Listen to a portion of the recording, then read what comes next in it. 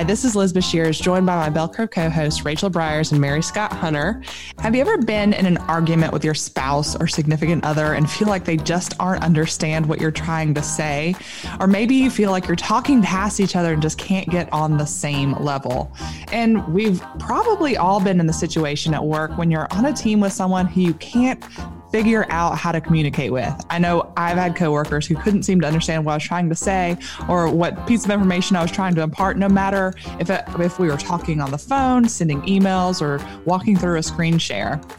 Well, help is on the way because 29 years ago, Dr. Gary Chapman distilled his years of couples counseling into a book called The 5 Love Languages. You've probably heard of it before, but here's a little premise from his website. It says the premise is simple. Different people with different personalities express love in different ways. Gary called these ways of expressing and receiving love the 5 love languages. They are words of affirmation, acts of service, receiving gifts, quality time, and physical touch. Each individual has at least one language that they prefer above the others. And when you know your love languages, you can communicate them to your partner. You have a much better chance of really feeling loved and thus being able to pull in the same direction as a couple.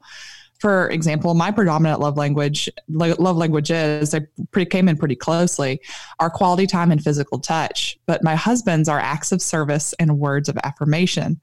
Knowing that, we're able to receive and give the right things at the right time. For example, being cuddled up on the couch together means the world to me, but for him, jumping up to clean the kitchen as soon as we finish eating dinner is what makes him feel loved and appreciated. And okay, so my sister-in-law listens to this story, so Anna, shut your ears for a second, or listens to our podcast, so maybe she should shut her ears for a second. But a few weeks ago, James really hates it when the refrigerator gets cluttered and dirty. And so a few weeks ago, I cleaned it all out, and the refrigerator was just beautiful, perfect. It looked like it should have been in a magazine or a catalog. And you would have thought I was wearing the sexiest negligee that you could buy. And how excited he was that I had done an act of service for him in cleaning out that refrigerator. So how do these concepts of love languages fit into the rest of our lives? I'm pretty sure physical touch is frowned upon in a work environment. And what about the giving and receiving of gifts that there are times it can be a little bit inappropriate as well. Well, Dr. Chapman and co-author Paul White also wrote the 5 languages of appreciation in the workplace. The languages are the same, but how they're interpreted and applied are a little bit different. And I'll go through these just real quickly. Words of affirmation. So in the workplace, words of affirmation.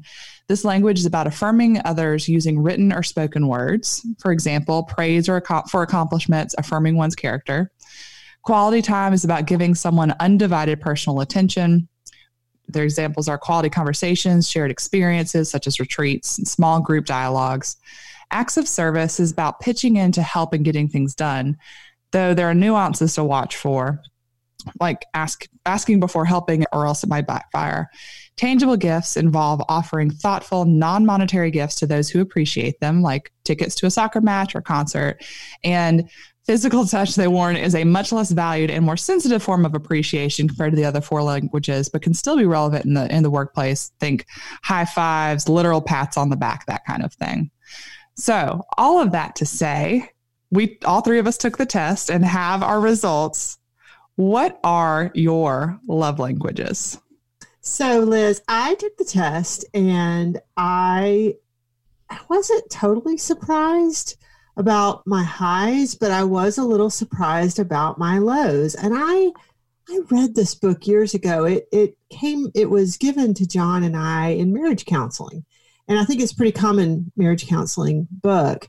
But I read it and I guess I'd just kind of forgotten about the various categories. And I took the test and definitely my highest one was, like James, I am 37% acts of service. Next was quality time at 27%, words of affirmation at 20%, physical touch 17%, and receiving gifts 0, big fat 0. So I was a little surprised by that. I didn't expect that. I don't know what I expected, but it does, if I really think about it, line up with how I'm wired. That is so fascinating. Mary Scott, I'm very close to you. Mine are also words of affirmation is right up there at the top with acts of service, and then quality time, physical touch, receiving gifts, way down at the bottom. Definitely good to know, especially as we approach Valentine's Day and we're thinking about love and thinking about how to express our love to those that we do love. And I had my husband take it too. And we always do try to love each other in the ways that we want to be loved. And so I guess I'm sitting here thinking Valentine's Day is supposed to be this, a dozen roses and a bottle of wine kind of day, but I don't know. He took the test too, and gifts don't do it for him either. So there you go. Well, mine are 37% quality time, 27 physical touch, 20 words of affirmation, 13 acts of service, and 3 receiving gifts. So it sounds like none of us are really gift receivers. But it's kind of interesting. I was thinking through these different areas, and we'll talk about work appreciation rather than love in a minute, but just how those look different for me in a work environment as well. Mary Scott, you touched on your husband's love languages. Do you want to dive deeper into that? I do, because the opposite of, love, I guess, is indifference or hate. And I do think about the times, even I think I'm worse in this. I occasionally will say things that I just don't think about too much, or I don't mean, or, I'm not really, I don't know. I guess I'm in the moment or not in the moment or whatever, but my mouth is definitely getting ahead of my thoughts. And I have really hurt him at times. And now that he's taken this test, and I know that words of affirmation are the thing that he needs the most, I when he took the test and sent me his results, I wrote back to him immediately as I feel like I should apologize like 1,000 times, because I know, like, when I've said, that's not how you load the dishwasher, that's something that's really my opinion. But he probably doesn't, some of those words, I bet, where they wouldn't be very biting to me, they would bounce off me, probably don't bounce off him. And so I'm going to be a little more careful about that. It's interesting. So Pepper, I would say, is probably, he hasn't taken the test, but I would guess physical touch is probably top, followed by quality time, followed by words of affirmation, acts of service. And then I'm definitely guessing, like me, gifts would be way, way, way down on the list. So we are pretty good about, Christmas comes around, neither one of us is caring or expecting gifts from each other. So that works really, really well. We're like, just give it all to the children. I don't need anything. But, it's interesting because I know from my reading of the book long, long ago, it seems like you can accept love in one way, but then primarily communicate it in another way. So It's actually interesting that for me, physical touch is a very big way that I communicate love. So I'm always hugging my kids and just, rubbing their heads. I can't sit in church next to them without scratching somebody's neck. And Pepper, he can't fall asleep without me, rubbing his arm, and, it's just how I communicate. That's not necessarily what I'm looking for from others, but it has been interesting with the COVID restrictions. I've really had to retrain. I mean, here I grew up in the South, and we all know, ladies, that the way it used to be in the South, it didn't matter if you knew somebody for 2 seconds. The next time you saw them, you gave them a hug. I mean, that's how I grew up, right? You just hugging, shaking hands. Touch is really a part of our culture. And so I think events of the past 5 years, but then really punctuated by the pandemic, has stopped that practice quite a bit. So I've had to find new ways to, fist bump in the air or whatever to kind of express what to me is a natural way to express affirmation and acceptance and love.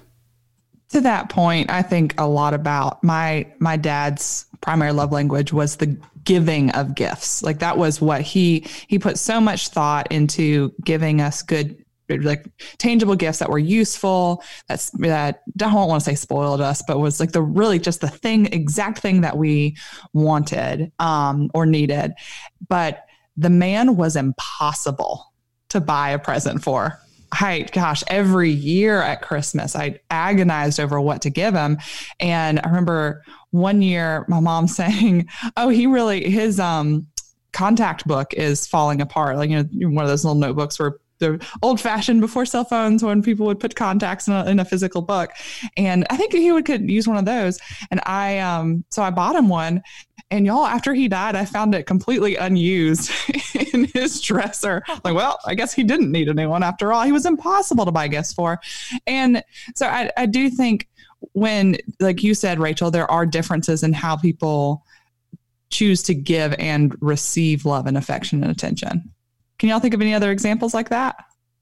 Oh my goodness, yes. I love giving gifts, and I really like to think about them, and I really like to. Maybe I'm like your dad that way, but it doesn't translate to receiving them. I'm not as bothered when I don't get a commensurate gift. I don't keep score. That's just not something that has ever really occurred to me to do, but I will say that I have been, I don't know, like I think when I took this test the first time, I wanted to be something different than I was. I wanted to say, well, words of affirmation and physical touch mean the most to me. I wanted to, but the truth is they don't. And I guess it made me feel kind of cringy or something, that the thing that I wanted, I want you to spend time with me. I want you to do stuff for me. I felt like that was selfish in a way, and I had to get over it. I don't know. I don't think I'm over it yet. I think I'm still, because I try not to let that desire for that, for that kind of love drive it. Because I know for John, that's not necessarily how he receives love. So why would he think to give it that way? And I don't know, is it right to demand acts of service? It's not, but I don't know. I guess I've struggled with that being my love language because it seems selfish. I love that you use that word cringe, because that's actually one of the next questions I have. Are there any of these 5 things, the quality time, physical touch, words of affirmation, acts of service, receiving gifts, that really, like that, if somebody wanted to just piss you off, that's the way that they would show you attention? Really cringy. I would never cringe if anyone wanted to show me love in any kind of a way, but, well, maybe the touch, depending on who you are. But I think what I tend to maybe cringe at is when I try to express my care or love for someone in one of these ways, and I worry that, like for instance, words of affirmation is huge for me. Huge for me. I mean, if you give me a truly genuine, sincere attaboy on something, and I know it's not flattery, gosh, that means so much to me. But I struggle a little bit I might feel a lot of that and want to express it, but sometimes I'm a little bit worried that my words may be interpreted as flattery, and that makes me kind of uncomfortable and less willing to say what I might want to say.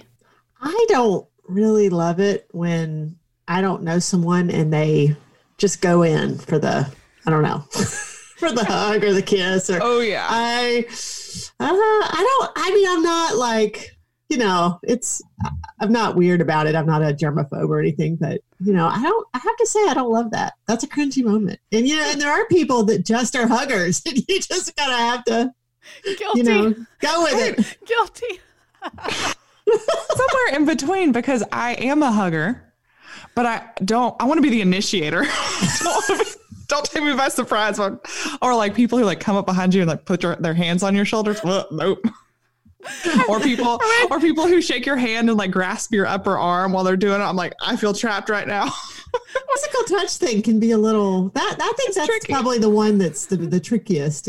How about when they go in for the kiss on the cheek and you both turn your head at the same time? So it's just terrible. Cheek to cheek with fish lips. This part out. Rachel can't talk. Cheek to cheek with fish lips. Don't you dare cut this out. That is the worst. Soon coming from Bell Curve Publications. Cheek to cheek with fish lips. I can't. Oh my God. For every positive in love languages are also negatives. For example, we'll get it together.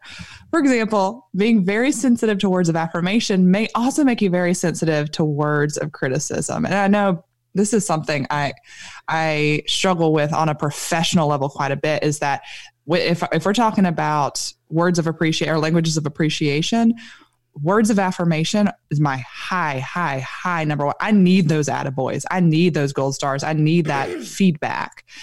But sometimes that positive or that negative feedback is something a little bit too sensitive to. Any thoughts or examples y'all would like to share on that? And Rachel literally does have tears on her face.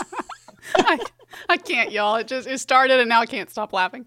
But, Liz, I agree. I mean, unfortunately, I'd say, well, here I'll say this.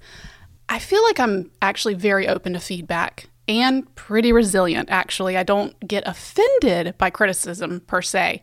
I want it. And I know you would say you do too, Liz. But what I don't like is that it does affect me maybe more deeply than I wish. So I'm not offended. I'm glad. I want the feedback. Oh, you didn't like that? Good. Let me make it better. But, I'm going to end up thinking about that later. And that I wish I didn't do that.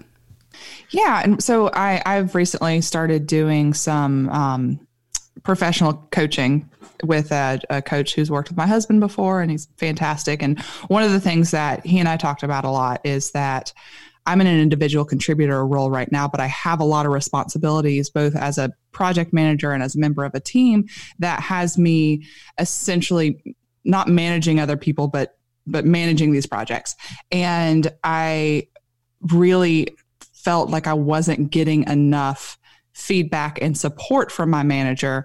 And he talked a lot about how it is the concept of managing up. And one of your jobs as an individual contributor is to let your manager know what you need to be able to do your job most successfully. And one of those things has been formalizing a process where we talk about, I get feedback in a formal way on a regular basis, because that was something I really was missing before. And it's helped me feel much, much more comfortable in my position as an individual contributor. What a great idea. Yeah. And I hate to keep bringing it back to marriage, but we are getting towards Valentine's Day, and because all these concepts apply in the workplace, all these concepts apply in all sorts of settings. But as I think about the positive and the negative, and I think about how successful relationships have kind of take all this in, right? They address all this. And so there's dynamics that address how to make it a positive by using the correct love language, the correct way, flowing back and forth, and then manage and tamp down the negatives. And for John and I think about I'm going to give you a little glimpse into the Mary Scott and John dynamic. Big surprise, we have a to-do list. And one thing that we figured out was that he doesn't like for me to henpeck him. I can understand that. Who likes to be henpecked about things that I need him to do around the house or errands that I need him to run. But I need him to do those things or I don't feel loved. And so what we've worked out is that we keep a list, and it's there. He can access it. He knows where to find it. I rack and stack things that I need kind of in order of importance and priority. And, once a week or so, we'll kind of talk through all that. But, I think there's probably something similar in the workplace, as you're thinking about how to manage your, whether it's a relationship with a client or a relationship with a with a subordinate or upward managing, there are these, if you can kind of figure out what makes you tick and figure out what makes them tick, then you can come up with solutions that are very individualized. And understanding these love languages is, it's a backdrop for understanding that dynamic. Speaking of a kind of work mode, when you're interacting with your supervisors or people senior to you, what do you wish they knew about your work languages of appreciation? I think that what I would want maybe folks that I work with to know is that I do express love also in acts of service. And so, sometimes I struggle if somebody asks me to do something and I know it is not a priority. I can't do that. I still find myself, because I care about that person, just wanting to. And so I end up very task saturated. And, at times I've been overwhelmed because I'm trying to express love, really, or care through acts of service. But I think I've gotten a little bit stronger, I hope, in being able to affirm and say that's important. And I know it is. I can't do that for you. I think that this is an interesting question, because you're asking us what do we wish the people that we worked for knew about us and what we need. And there is something, and it's been kind of floating around out there for years and years and years. And I've had to let it go because it's something I really, really want. I really want it. And it does matter. It does, but it doesn't matter to him. and I have to just accept that. It doesn't, I've also figured out that it doesn't mean that I'm any less. It doesn't mean that I'm an imposter. It doesn't mean, it doesn't mean anything to him. It means a lot to me, and it doesn't mean a lot to him. And it's something I'm probably never going to get, because I've moved past the point now where it would matter. Now it's interesting because I can get it for somebody that works for me. And so I'm working real hard to get it for her. And that's kind of a win. Things have changed. There's a change dynamic at my company, but I am determined to get this for her. But I was never able to get it for myself during the time when it was appropriate to get it. So I don't want to be too cagey there, but it's not something I really want to talk about too openly, but it is a thing. And maybe I wasn't clear enough to them how important that was to me at the time, but if they knew, if they really knew and understood, I guess that would be the one thing I wish that they did know, that this particular thing was important. Man, what stands out to me from that is how hard you're working to get it for somebody else. I mean, somebody of a different character might say, well, I couldn't get it. I'm going to make sure no one else gets it either. I mean, that is so admirable. Well, yes and no. Thank you. I appreciate that. But you know what? If you can turn around and help somebody else get the thing that you didn't get, it's not as great as getting it for yourself. But it is affirming to what your desire was.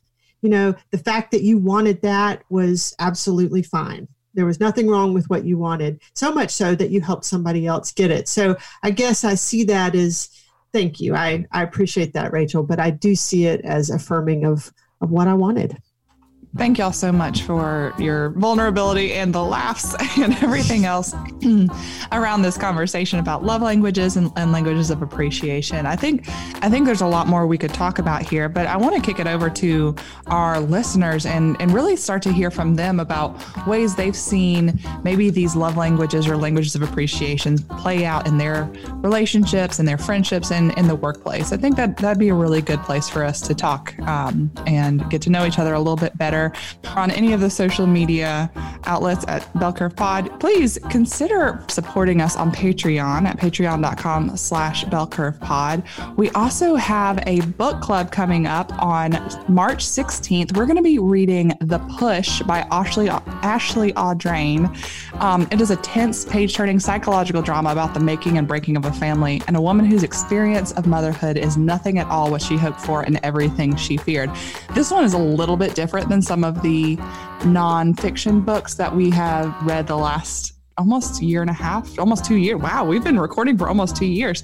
But I think we're going to really enjoy it. She's a first-time author, mother. I think it's going to be fantastic. We hope you will go to our website, bellcurvepodcast.com, click the link to buy the push, and join us on March 16th to talk about that. Of course, we can't close the show without thanking our sponsor, Higher Echelon. Higher Echelon is based in Huntsville, Alabama, but they really operate all over the country, especially in today's very online digital day and age. They have services ranging from training to leadership training and helping you walk through your own digital transformation. Maybe your organization is looking to implement Salesforce or some other kind of customer relationship management system.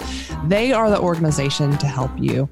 You can find Higher Echelon on higherechelon.com or on Facebook and LinkedIn. Happy Valentine's Day, ladies.